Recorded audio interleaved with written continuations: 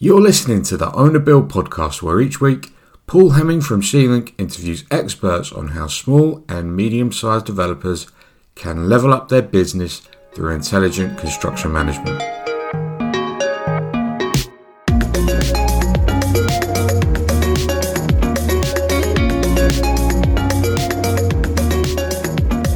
Hello and welcome to the Own a Build podcast with me, Paul Hemming, your host.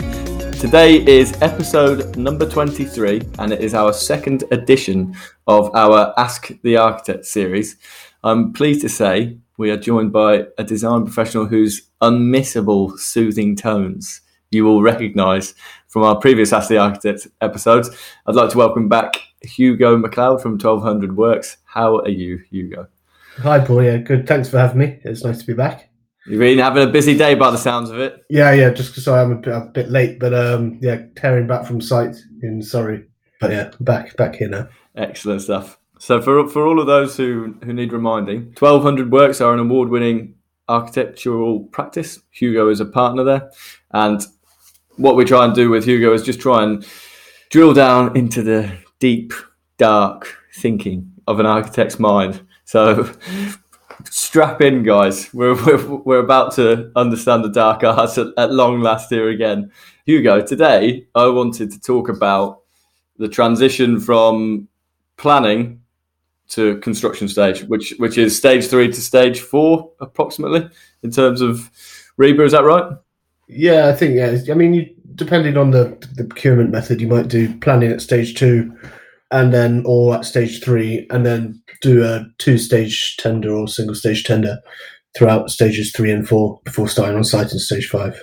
Okay, and so we're talking between 2 and 3 and 4 effectively. And when we were around, when we chatted a few episodes ago when we last met, you said the phrase "discharging of planning conditions," and I wanted to know in layman's terms.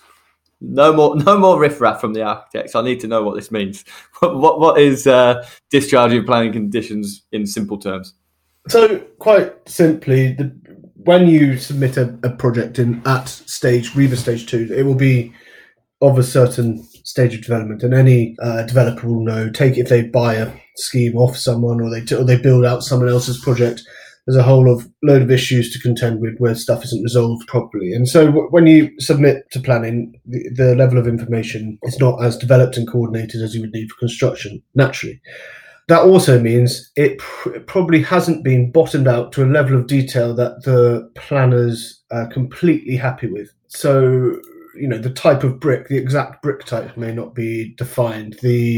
So rather than refusing a planning application, a planning authority might grant permission, but with these attached planning conditions.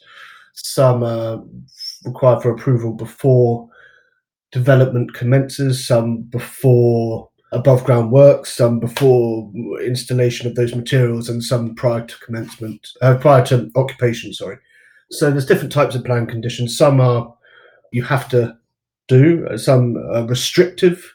For example, they could say that you either have to submit the details of the cladding type prior to its installation, or some may say you're not allowed to start on site until you've done an archaeological survey, or you can't do. It may actually take away permitted development rights for the future of the building for something like that. So there's different types of plan conditions, really. Okay, so discharging of planning conditions means that effectively you have done everything that the planning authority requires of you, and you're good to go. But you can do them is that you have to have everything done pre-construction, effectively? No. So you can discharge them. Typically, you discharge them throughout the process. So prior to development, the word development in planning law is quite a funny one. You're actually allowed to do demolition before. Demolition doesn't count as development usually. You have to get that confirmed from the local authority, but it is effectively it's building the new construction. Well, no, you can development. Well, development would be the demolition of anything on site, an existing building. But when you start to do excavation or start doing foundations, then that is development. But then there's another type of condition which would be prior to above ground works. So prior to actually, coming out of the ground. and so different. You wouldn't want to. You'd have to do an archaeological survey or prove that there's no contamination in the ground prior to development, prior to sort of actually digging into the ground and starting sowing things like that. They might ask one exception might be prior to demolition of anything, and they could say, for example, an asbestos survey might need to be submitted to the local authority. We spoke last time about how we manage program, how we manage time, how best to make you efficient. But how when you're transitioning away from, let's call it planning, whether that be stage 2 or 3 into construction, that's what I want to focus on with you today. What are the primary risks for you in that transition period? What are you trying to focus on most as an architect? Well, from so going away from planning conditions, or keeping that, or talking about design generally. Design, well, both, but let's talk about design generally. Where you're transitioning from planning into the construction stage. I suppose at a planning stage, you would have given your client, the developer or whoever it may be, an approximate area, from which they'll calculate a value, and you'll have to deliver on that to a certain extent. But through the development of the design process from stages 3 through to 4, technical design, you may find that the U value doesn't work for the thermal performance of the building. You might need to thicken up the walls slightly, so you might lose a bit of area, which is obviously a big risk for the developer. Losing GIA effectively. Yeah. So there's always, and that's something that hopefully has been thought about at the early stages. So allowing a big enough wall thickness or a big enough roof build up or whatever to actually allow it to be buildable. I've taken on a project from someone else previously where with a developer from a different architect, and we're sort of rectifying all the other architects' mistakes, which is an absolute pain in the ass. But I think, there is a risk going through the technical design that you're not going to achieve the design intent as set out in the earlier stages, as inevitably as you try to detail things out, especially with building regulations updating over the last couple of years. A lot of architects haven't got used, a lot of developers haven't got used to the latest fire regulations, the improved Part L regulations. So better thermal performance, better fire safety, both in terms of construction and management of a building, and factoring all that in. So it's taking it step by step and developing it through. And so it's quite an interesting example with the U values. So, and obviously GIA being incredibly important to the value of the development as you exit for the developer. How much time, and because obviously you wouldn't want to get to technical design or construction stage design and then have to start reducing the GIA. Obviously, it happens in some instances. How much time and effort goes towards that at stage 2 and stage 3 design to mitigate the risk effectively, or is it limited? People always want net to gross figures, and it's always driven on percentages.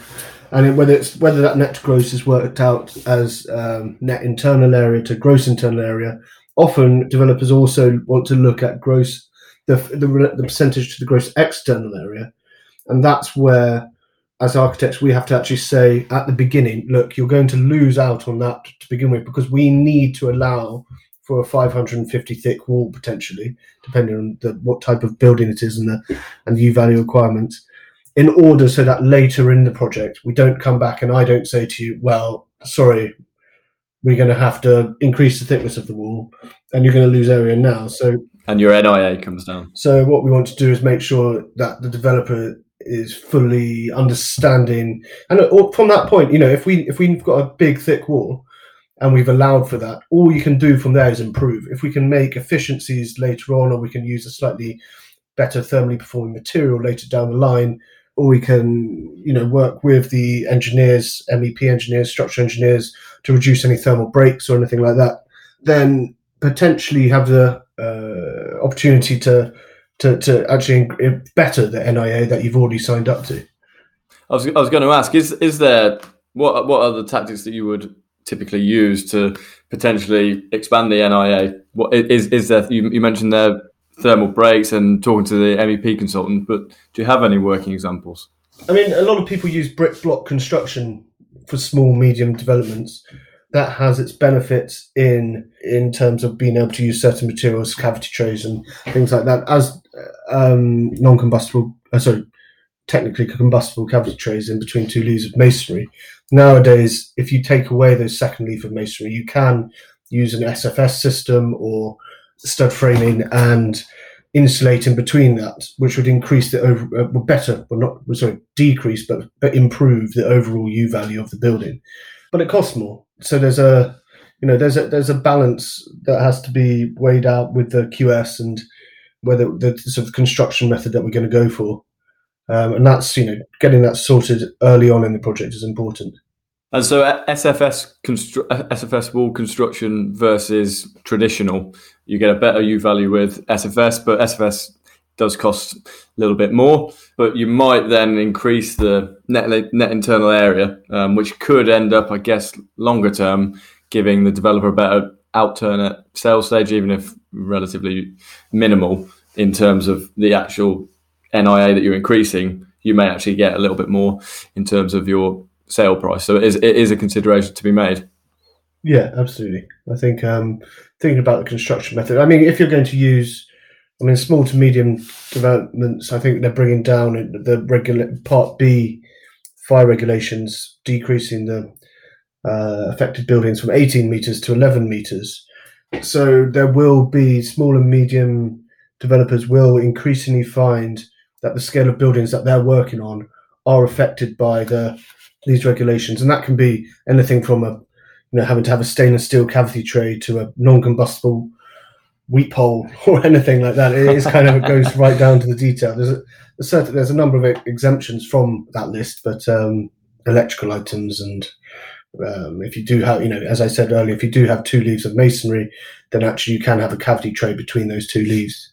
Excellent. So effectively, the Part B regulations that you mentioned are actually seeping down from the larger projects into the SME style developments that you mentioned. So more and more often actually are going to have difficulty with the fact that cavity wall build-up will be bigger and there's more responsibility, I guess, because of Grenfell. Yeah.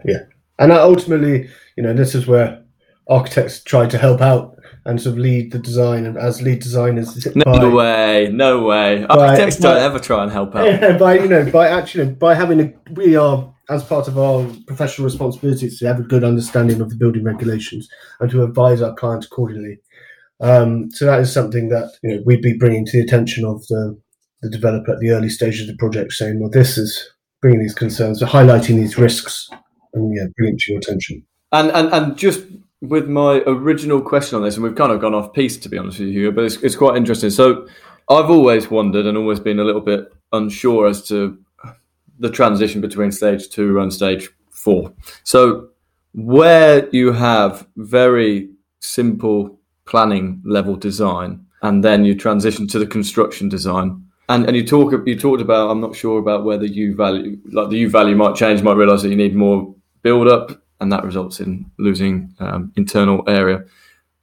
Is there any way to avoid that? Or is it just that at planning stage, we're just doing a simple design and we know that we're going to have to look at it at stage 3, stage 4? A good design team, including the architect, will allow enough of a zone in the external wall, taking that as an example.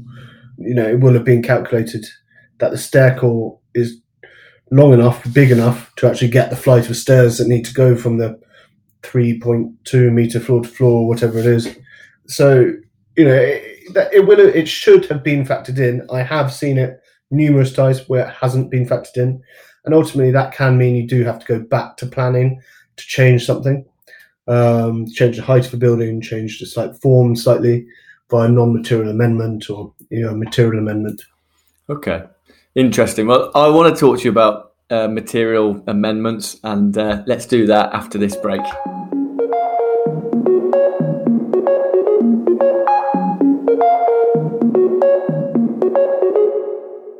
I wanted to take a quick break from the show to share a message from our sponsor, C-Link. C-Link is software designed to streamline the process of subcontract procurement. It's a platform that helps SME developers and main contractors stay agile whilst replicating the commercial scale and savvy of large contractors. If you want to save a guaranteed minimum 5% against budget construction costs on your next project, head to www.get.c-link.com/podcast to find out more. If you're driving or working out right now and didn't catch that URL, don't sweat it. We've included the link in the description box for this episode. Now, let's get back to the show.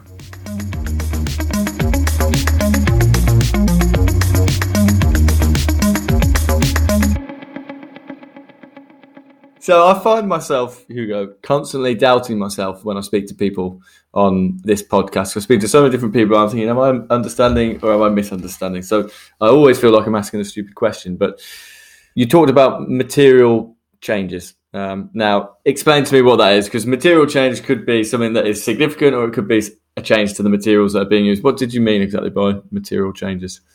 A lot of people mistakenly think that this is a material amendment is something to do with materials and a non-material amendment is anything other. But it's not the case. A non-material amendment is an immaterial change, a very small change. It doesn't vary significantly from what is described in the planning permission.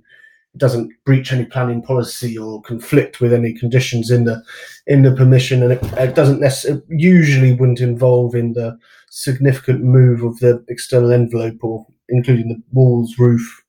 Doesn't introduce or move windows too much.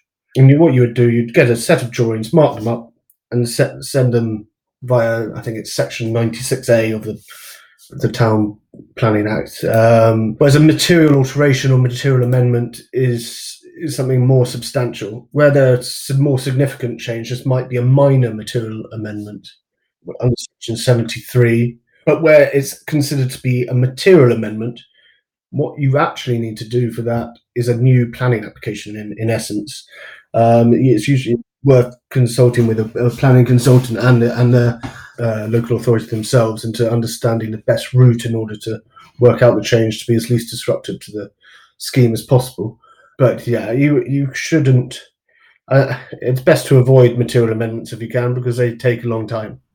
And in the event that a material amendment occurs, effectively it requires a new planning application. Is that right?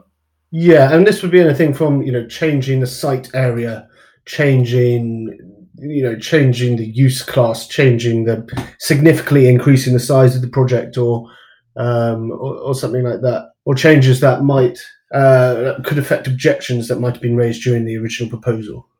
How do you manage those events when they do occur? Well, you try not to really. You try to get everything under either a minor material amendment, which allows an application to be made to either to remove some conditions or to change some drawings or to do a slight material change. But what you really want to try and avoid doing is having to do a whole new plan application, because that just slams the brakes onto the whole project.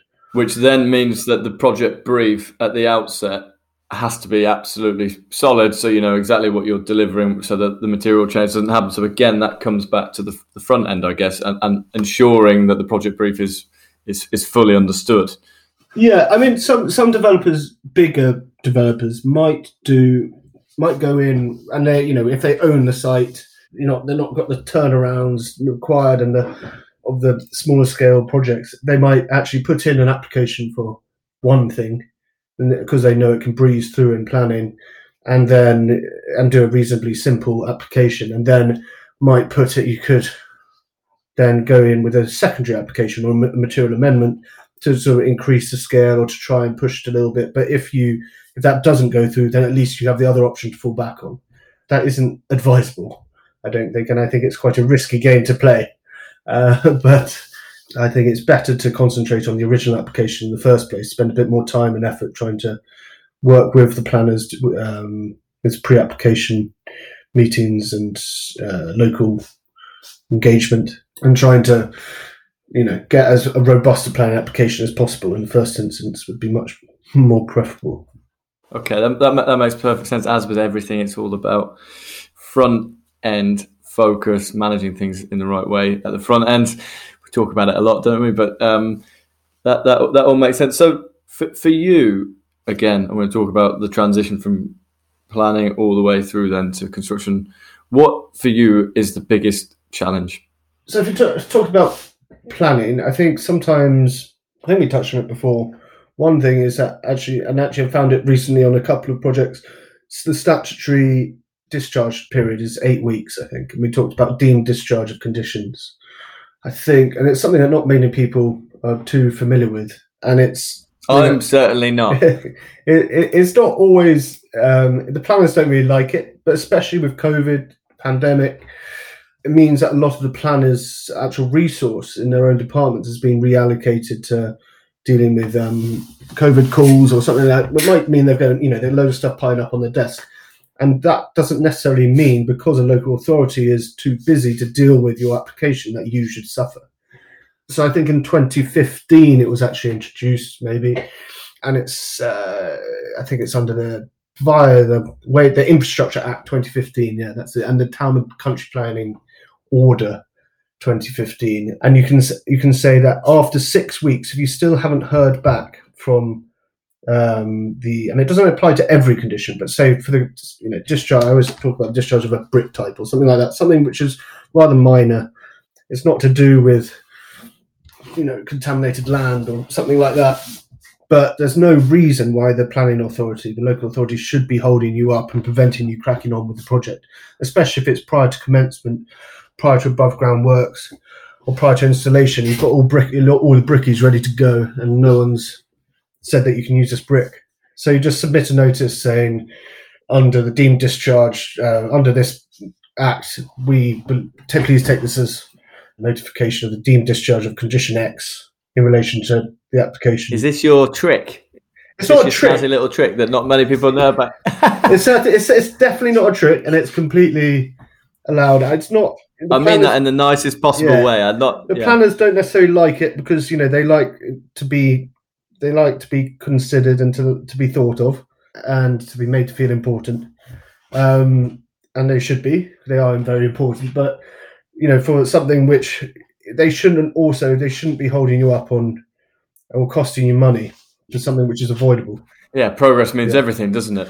There was a reason why this act was brought into effect, and that's because people, I think, were losing money, and it was preventing development and preventing construction, and people were just being. I was going to say that the logic is progress, isn't it? We all want to be developing, we all want to be building, etc., etc. And I think after they still have the 8 weeks to respond, and they still, after you've submitted the letter after 6 weeks, they can still come back before the 8 weeks and pass comment and even turn it down a discharge of a condition application. But if they don't come back at all after 14 days of the deemed discharge notice, the condition is automatically deemed to have been approved. Excellent. So that's really, really interesting. So I asked you what your biggest challenge was and how you overcome it. So are you saying that your biggest challenge is engagement and communication with planners? Obviously, they are stacked out, lots and lots going on. Yeah, I don't think just them. I think it's just engagement generally, moving forward with the design team, if people are being novated, although that tends to happen after tender. But engagement with the building control officer, local authority, engagement with any statutory authority that you need to deal with prior to commencing on site. Like as a design team, architects often take the coordination role, lead designer role, or some architects prefer not to. But we talked about that last time, didn't we? Yeah. Yeah. But and with that role and with a decent project manager, if there's a decent program in place, you don't want anything compromising that program. If you've got a start on site date of April 2022 and the planners, I keep on going back to the example of the planners, but it's not just them. Anyone's taking longer or than needed or they should be to sign something off, and that can also be the client. If I've come to you with my stage 3 report and you've said I want to start on site here, and you're not signing it off and you're not agreeing, we haven't gone through all the project risks that are affecting it, CDM, management plans, and everything like that. So anything that could compromise program is ultimately going to cost my client money at the end of the day.